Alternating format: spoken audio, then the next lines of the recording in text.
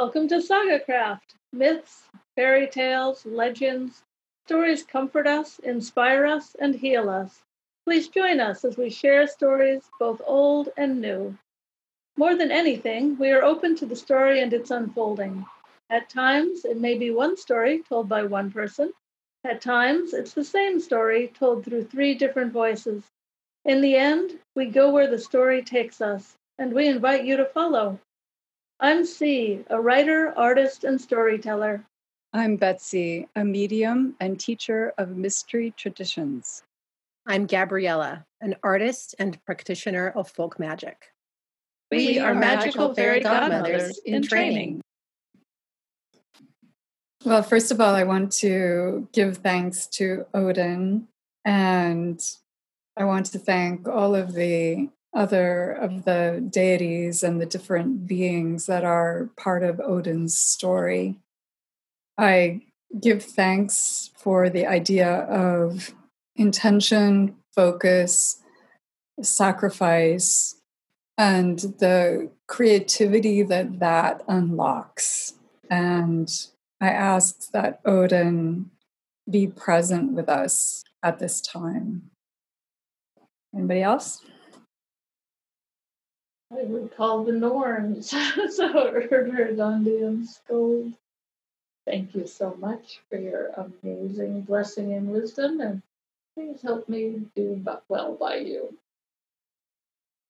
And I want to honor Yggdrasil and the wisdom of the natural world and the wisdom of the ancient tree of every culture and how it brings us together through story, through mystery, through nourishment, being able to tap into the sacred waters that run underneath and contain us.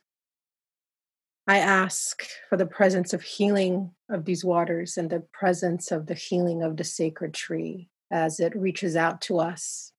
As we reach for it, it reaches back. So I honor and thank for this longing and for this exchange. And I give thanks to the Valkyries and the ravens and, as you said, the natural world. And I also give thanks for stories that live on, like this story lives on. And I do ask that in these strange and changing times, that we invite also and welcome Saga into our midst and ask her in her craft and her wisdom to support these stories as they go out into the world, these different snapshots of this particular vision. Thank you so much for coming into my life, and I think all of our lives as well. And I'm just greatly thankful. I want to thank all the liminals as well. Yeah. I want to thank our sweet unknown listener, whoever you may be. This is a story about Odin and all the magical beings that gather around his initiation. The three swan Valkyries glided in over Valhalla at sunset, wearied by 9 long years of domestic captivity. They would have shouted with joy to see the shining shields of the Einherjar's hall. Still in swan form, all they could do was honk excitedly. Coming to a landing by the scarred perches of Odin's ravens, they began their transformation back to their womanly forms. One raven, large as a sheep, turned its ruffled head from the direction of the few warriors left fighting on the practice field and said curtly, "He isn't here. Don't bother changing back. He wants you to cleanse and ready yourself for duty at Erda's well." "He did know we were there," muttered Olrun, whose gift for knowing things had prompted her to say just that repeatedly during their captive years as wives. "Of course he did," said the other raven, Munin, looking interestedly at the three. "Between Heimdall and us, he knows everything." "Why didn't he rescue us then?" said Hervor Alvitor, the most contentious of the three. 9 years is a long time. Maybe you should have done exactly as he said when he said it, said Hugin gruffly. Just because you've been given will doesn't mean you shouldn't use discretion with it. I just wanted to see if that cowardly warrior could show some nobility before he got a free ride to Valhalla, Hervor said defensively. His father's a drinking buddy of the Allfather, said Munin. Check those things out before you make your own decisions. Anyway, you should get going. Big doings going on, and you don't want to have Odin's baleful eye on you just now. Right, we're off, said Lagertha Swan White. Thank you for your courtesy. She held on to her dignity even during her running, waddling start to flight. The three swans lifted off and circled above the field, looking for the hidden and magnetic pathway to the base of the world tree, where the well was situated. Finding a trace of it 300 meters up, the swans pictured the well in their minds and honed in on the proper frequency. Engaging with the pathway, they settled into easy flight, aided by the magic of the path. Shifting worlds, shifting scenery, they merged into a realm where the immense tree Yggdrasil dominated the view. Making for the base of the tree with its tangle of roots, they sighed a collective sigh of relief. Urda's well, a pool never looking quite the same, looked eerily like the pool that had attracted them to drop their swan coats and bathe after a particularly gruesome battle. It was there that they had their coats stolen by 3 elven hunters, along with their means for transforming back into swans. Unable to flee without their coats, to their horror, they felt their very nature change from imperious Valkyries to docile and adaptive wives. As they landed beside the well, that near-fatal docility was what they each hoped would be washed from them in the healing and restorative waters of the ancient well of origin. There was no sign of the Norns there, but the similar appearance of the pool indicated that the resident Norns were well aware of the Valkyries. Even though it's the Allfather's orders that we bathe here, said Lagertha, I think we had best obey Verdandé's house rules of only 2 swans on the pool at a time. As the swans dropped their coats and slid their gleaming bodies into the pool, Hervor began to look for a good place by the base of the tree for a restorative nap. As she came closer to the tree, she became aware of a curious energy emanating around the tree. Unlike the dappled sunshine around the pool, dark shadows were present under the tree.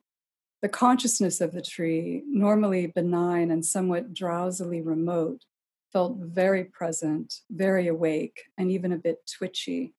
She shed her coat, tying it around her womanly waist, and noted to her surprise that her battle senses were opening up.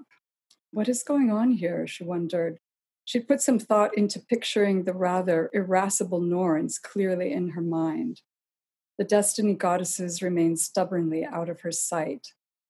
I summon you, Norns, she said, exerting her will. A wavering, transparent image of the Norns appeared. Urda was spinning a thick rope with what looked like fibers from a gallows noose and shredded shrouds from corpses.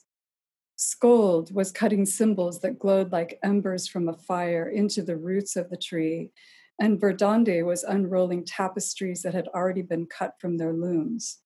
As one, they all turned to Hervor and said, "Get out." I can't, said Hervor. The Allfather sent us. The Norns all looked at one another with raised eyebrows and as one shook their heads. Then back off and stay out of the way, said Urda, and don't bother us again. You can bathe with them, said Verdandé over her shoulder. I relax my rules for this one day only. Her final glimpse before the Norns disappeared from her sight, rather as though they drew down a shade, was of Skold pushing some sigils far up into the corner of the tree's trunk. These did not glow, and as they were pushed, disappeared from sight. Skold murmured, I'll save these for another day. She swung her curved blade with a whistling sound. Hervor hurried to the pool and said to her companions, there's something very strange about to happen here. Actually, it has already started. She told them about her interaction with the Norns. As she entered the pool, she said hurriedly, Verdandé gave me leave to enter the pool. Lagertha, thinking it through, said, Odin wants us here for something. If our battle senses are awake, we'd best be ready for anything. And hope that we are doing his will, said Olrun with a dark look at Hervor. Come on, let's clean up and armor ourselves. As they set about this plan, they did not yet notice that another had come to the well. This lady glowed and crackled with vitality. She approached the well and, seeing her own luminous beauty reflected in the well, adjusted her golden necklace to best advantage and noticed with a self-loving smile that in order to scry in the well, she would have to dim her own radiance. What is he up to? Why has he summoned me? She asked the well. The pool changed its appearance again, this time to that of a crystalline surface swirling with clouds. As she watched, her smile faded and she scrutinized the images she was shown, scene after scene of Odin summoning the recent dead. Most of these were below gallows, whether punishments or sacrifices, she didn't know. She watched him summoning Volvas from their entombed sleep. She saw his commands to his Valkyries to slay hero after hero, army after army. The death toll mounted. She even saw an image of Odin secretly watching her practice her arts of scythe. Bastard, truth-getter, she murmured, laughing a little. Then frowning, she saw him throw his spear over her people, starting the first war. Then prowling around the battlefield afterwards, trying to sniff out the magic of her Vanir. She saw how many a ruler dedicated the slain in battle to Odin after that, doing as he did, throwing the spear. She felt a stirring at her side and saw that she had been joined at the well by an elder elf. Acknowledging him with a smile, she noted his quiet serenity. With his presence, the images in the pool changed, and she saw elf after elf being summoned from within grave mounds and questioned by Odin to give to him the secrets of the dead there entombed. The wind stirred. The light around the tree's base darkened as though clouds passed over the sun. The tree started creaking and groaning, shivering as branches rustled. The Allfather, Odin, face white and set, single eye glaring, approached the tree. Each movement he made was heavy with his intention. He carried Gungnir, his spear, a length of white cloth, and a sharp iron knife. Solemnly standing before the tree, he spoke his intent to the tree in a low growl. All the deaths he had incited, he offered to the tree. Filling his lungs, he simultaneously blew out and stabbed the iron knife into the tree. He placed his spear against the tree's massive trunk. The Norns appeared instantly behind him. Erda came forward and dropped a corpse noose around him. Without turning, he pulled the noose down to his ankles from his neck. My way, he said, I need my breath. Freya moved forward, catching his attention. She nodded to him. Hangatyr, she breathed, god of the hanged. She held her fist over her heart and bowed. The Swan Valkyries, restored to their militant regalia, with spears in hand, stepped forward and knelt. Fylgja, Hamingja, Disir, said Odin to them. Each nodded solemnly. The elder elf showed himself. Lord of the grave mound, he bowed. Ponderously, the tree lowered a great branch with much creaking. The ravens were already perched on the branch. Raven God, they croaked in unison. Skuld waved her knife, saying, I'll cut you down when it's time.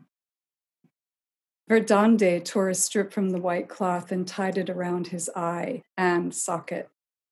The branch whipped up, scattering the ravens and dangling Odin from its high reach, head hanging downward, long braid trailing. In this manner, in silence, days passed. The swan Valkyries, the ravens, and the Norns kept vigil for him. The winds came and went, sometimes crooning, sometimes shrieking. Those closest to Odin came and went. Freya came always at dusk. Frigg, eyes shining, with calm demeanor, sang to him, "Beloved." Thor, a few days later, still armored from whatever battle he'd been in, gazed upon his father hanging in extremity and named him Victory God.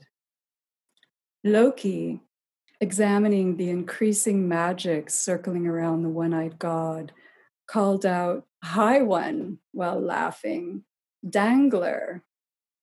Sleipnir, on the 8th day, pawed the earthen roots below Odin with 3 of his 8 legs. At Darkfall, on the 9th day, magic reaching a nearly unbearable pitch, in great suffering, Odin cried out, "I sacrifice myself to myself." Thunder cracked and rumbled, lightning split the sky. Lagertha took hold of Gungnir, fiercely launched herself, and speared Odin with it through the heart. Odin's hands immediately clutched the shaft of the spear. "Spear God," she cried out to him. Frenzied, dying, Odin swung wildly. Skuld threw her blade at the corpse rope and cut Odin from the tree. Writhing, screaming, Odin fell and continued to fall into death as the roots of Yggdrasil tore open a great hole in the ground. The Valkyries fell to their knees. Symbols exploded out of the roots and struck Odin's corpse with considerable force, shocking him into an after-death life. Blindfold gone, light and power blazed out of the empty eye socket. Some of the glowing symbols splashed out onto the onlookers. Chaotic light and sound spiraled wildly. Exultant, the Norns cried out, "Valtyr, slain God," bequeathing to him forces not yet birthed into the world that would be called runes, songs of secret knowledge, and with them, the vast wisdom and power held by the dead. I'm doing from the Norns. It's mostly for Dondi, but actually they were chiming in together sometimes and had little disagreements before settling on to it. So there you go. Okay. Sacrifice. There is always a thread hanging that needs to be cut. Sacrifice. To make sacred. To trim off the old in order to weave in the new. Sacrifice, death that consecrates life. Odin is always discontent. He can't know enough. He's like some of you that way, never satisfied. That's the real reason he wanders. He says he needs to recruit people. Really, he just wants to know everything about everyone, everywhere. Anyway, on this day, he wanted to know death, so he did. It looked like a deep purple spot on his tapestry. Purple is the hardest color for everyone involved. So when Erd spun purple, we all knew it was going to be, well, interesting and exhausting. Purple is exhausting in the best possible way. We were tending to the roots of Yggdrasil, feeding her the compost of life. You know, like the expressed emotions, forgiven slights, and reconciled dreams. When we noticed Odin watching with an obsessive kind of interest. He is always that way, really, either interested or not. He was staring. And then he pulled out a noose. I remember one of us muttered purple. I'm not sure which one now. It doesn't matter. In any event, he looked at us as if we might do something, like try to talk him out of it, or shoot him, or cover him in dried fruit, or any one of a million other things that only he would think of. When we told him that we had seen the purple but didn't choose it, it was Orlog, not weird. He sighed with relief. I don't know what he thought, but he seemed happy that we weren't going to go rogue on him. Then it was so sweet. He asked us to watch over him. Of course, we told him. That's what we're here for. Then Erd climbed up into the tree to help tie the rope so he wouldn't fall prematurely. Orlog is mostly her department. So we got the noose all cinched up and dangling over the well. He didn't really seem to want the well, but we wanted to be sure that if he fell, he wouldn't hurt himself. More than was necessary anyway, and that he would have access to creation, or recreation in his case. Then he climbed up, stabbed himself with Gungnir, no easy task, I tell you, and there he hung, day in and day out, for 9 days. Hugin and Munin, Brecky and Gary, they all just sat there with him, guarding him. Frigg was watching him through her scrying pool. She didn't want to add any pressure. So sweet. His visitors came and went, mostly his ancestors. Bori brought him some honeyed cake, but he wasn't in the eating mood, what with the spear in his side. We wrapped up the cake and put it on a ledge just inside the well to keep it fresh until he was done. Birthday cake. Somebody brought him some mead, too. Magical mead, of course. You wouldn't give a dying god just a regular glass. Now they call that the mead of poetry, but it's really more like the mead of beauty and power. For us, that's what poetry is. And he learned the spells and carved the runes. I know the rune thing seems strange, but he carved them in himself. He scored them into his heart, mind, and soul as he hung there, sometimes weeping, sometimes laughing. You know how it is when reality is too big to fit into your body and you waffle between despair and ecstasy? It was like that. At first, it was slow. He'd be groaning all morning, then grinning all afternoon, but it sped up as he dangled until, at the end of it, it was hard to tell which end of the spectrum he was on. We suspected both. On the last night, the Valkyr stayed with him in a candlelight vigil. It was one of the most beautiful things we've ever seen, and we rarely agree on that kind of thing. It was Walpurgis night, sort of like your Halloween, but without the costumes and candy. Wild, instinctual magic builds up all year and then breaks loose that night, only to be reined in the following day. Unless, of course, it is first assumed into the body of a god. And that night it was. In the morning, his ecstatic fever broke. Broke him, broke his rope, broke his makeshift gallows, and he dropped, less like a rock than like a feather, truth be told, into the well where he drank and drank and drank. He climbed up and out, retrieving, then enjoying his birthday cake, and for one moment, and one moment only, Odin was satisfied. Sacrifice releases the past. Sacrifice restarts the heart. Sacrifice reveals the magic. This part of the story is in honor of the sacred seeker. My first awareness is not of the tree, but of the darkness and stars of unknown origin shimmering in the distance. For 9 days now, I must have lingered between worlds, feeling the rustling of leaves around me as I reversed myself to embrace myself and all that had been hidden from me.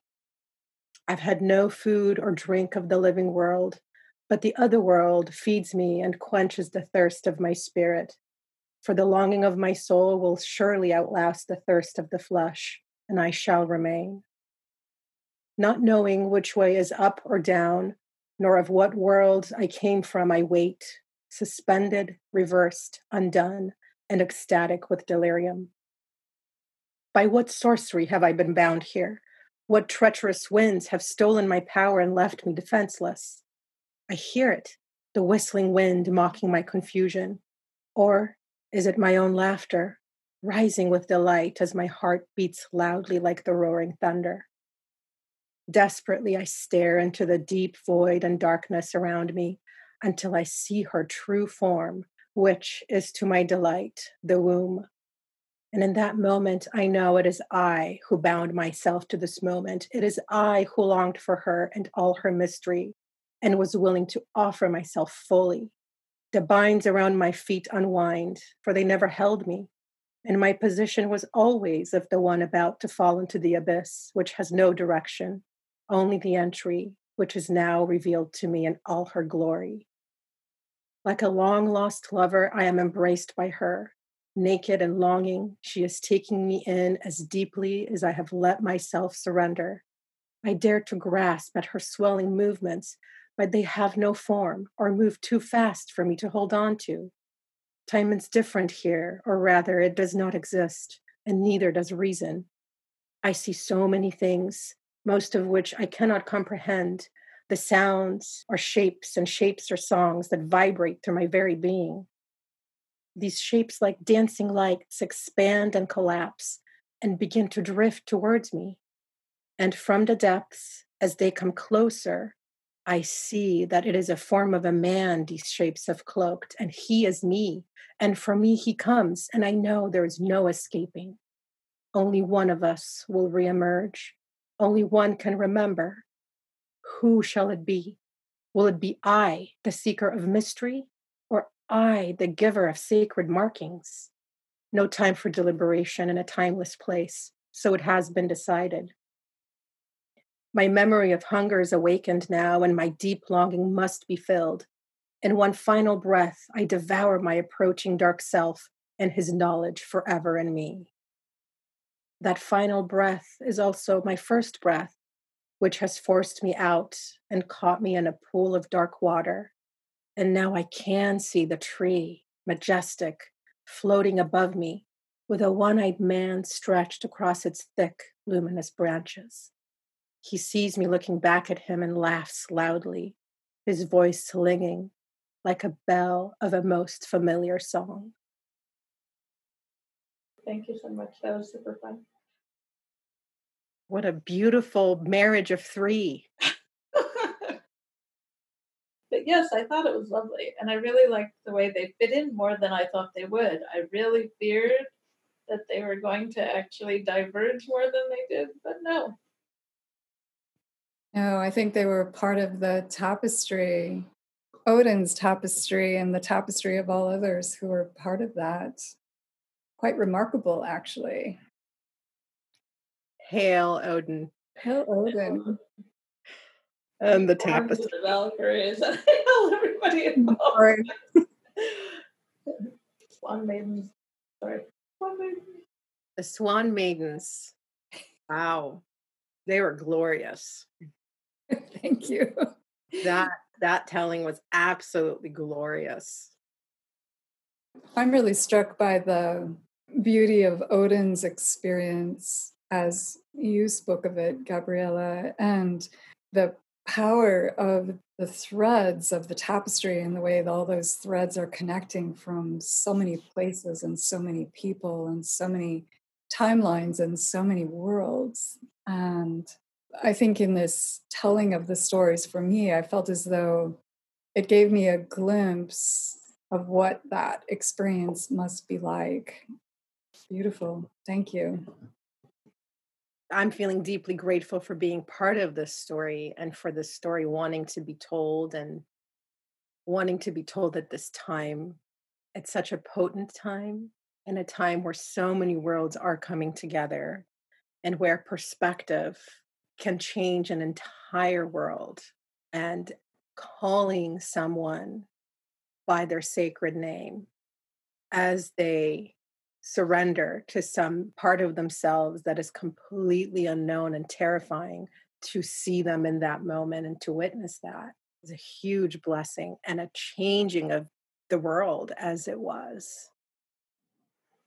So I kind of want to interview you as Odin. How did you feel about the people around you? As Odin, in that moment, there was no Odin. There was only the suspended one. There was only the longing one. There was no awareness of anybody around him, around me as Odin. There's no one else around. The beings around are formless, unknown. I am unknown.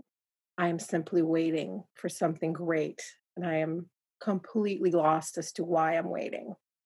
But I am aware of the great care and protection that's granted to me in this unknown moment. I am cared for.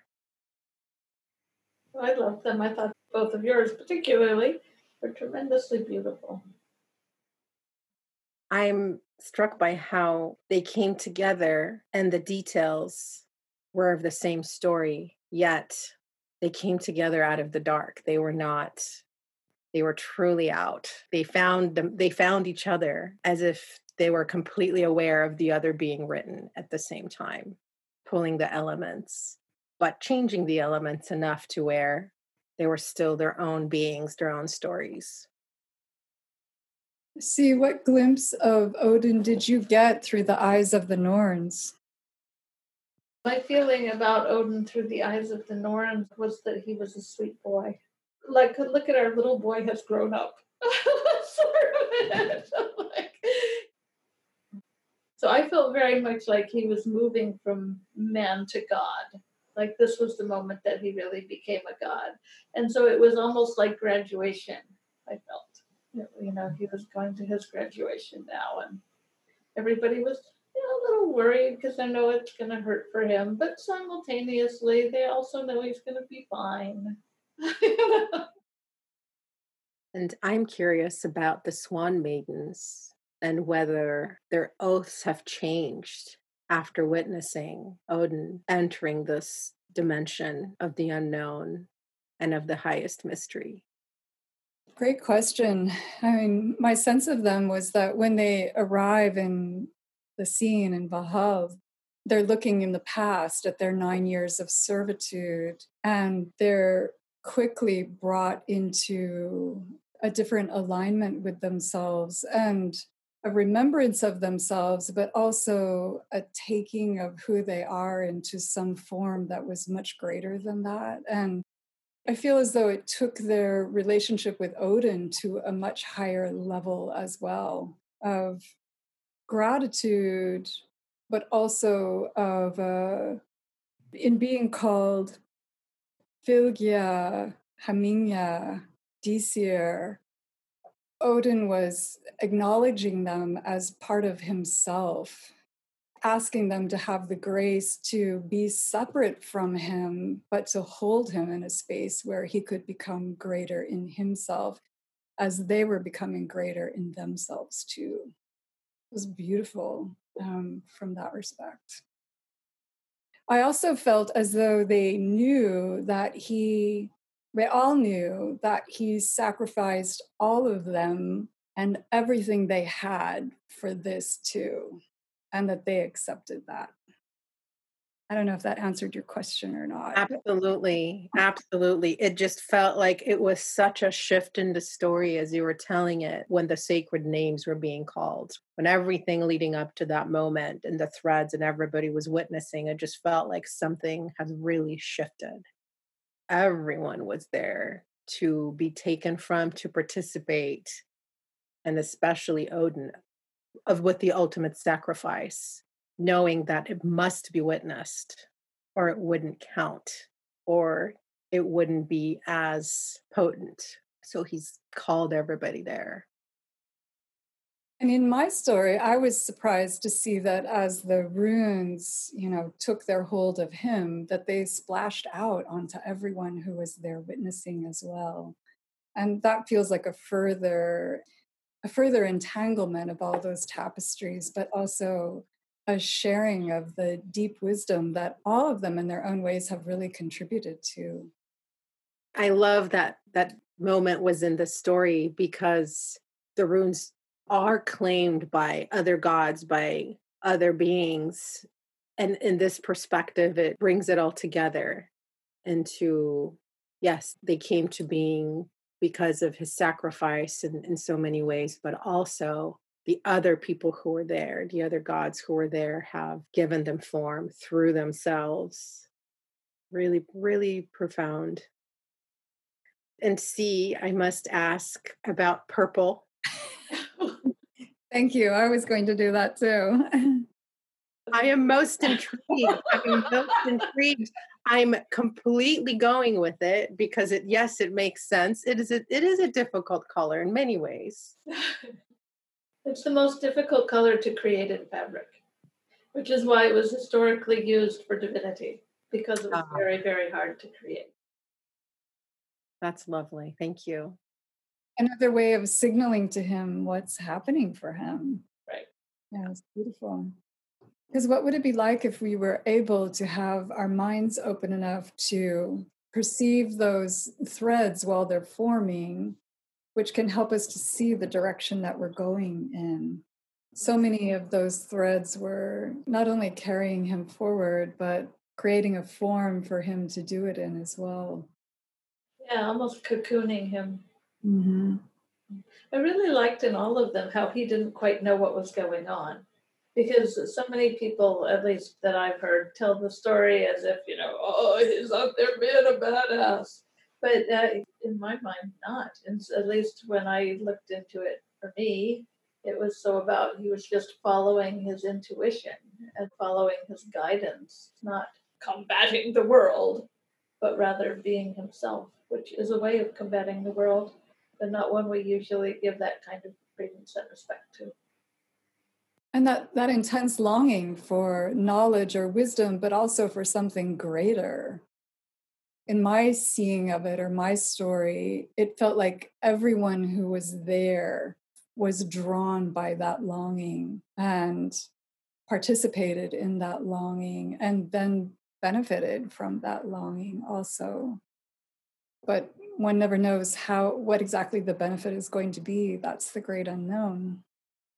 Well, and for me, this story of Odin in particular feels the most human, and he feels human.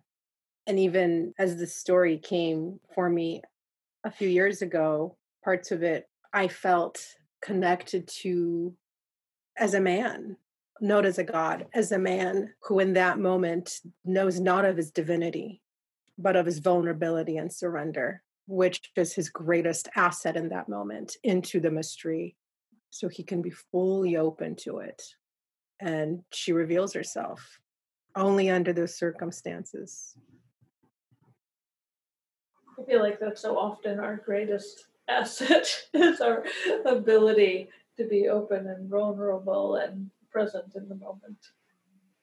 And to know when it's appropriate to be open and when it's appropriate to sit up, to stand up, to show up. Like those are both, all these aspects are in our birthright to being in mystery and being ourselves and truly showing up. Yeah, there's so many ways that this is the story of how Odin became Odin. Yeah.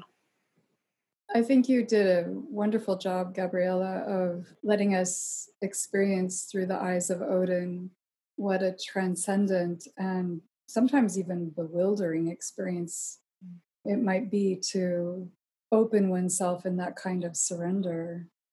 It was very beautiful. Thank you. Thank you. Thank you very much. I loved in the Swan Maidens too, thinking about, I'm kind of ADD.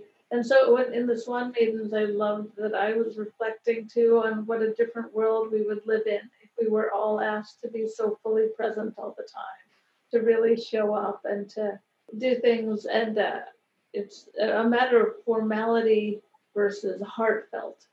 How do we show up in a way that is truly heartfelt and really apply ourselves and our energies to the gifts of whatever is happening in each moment?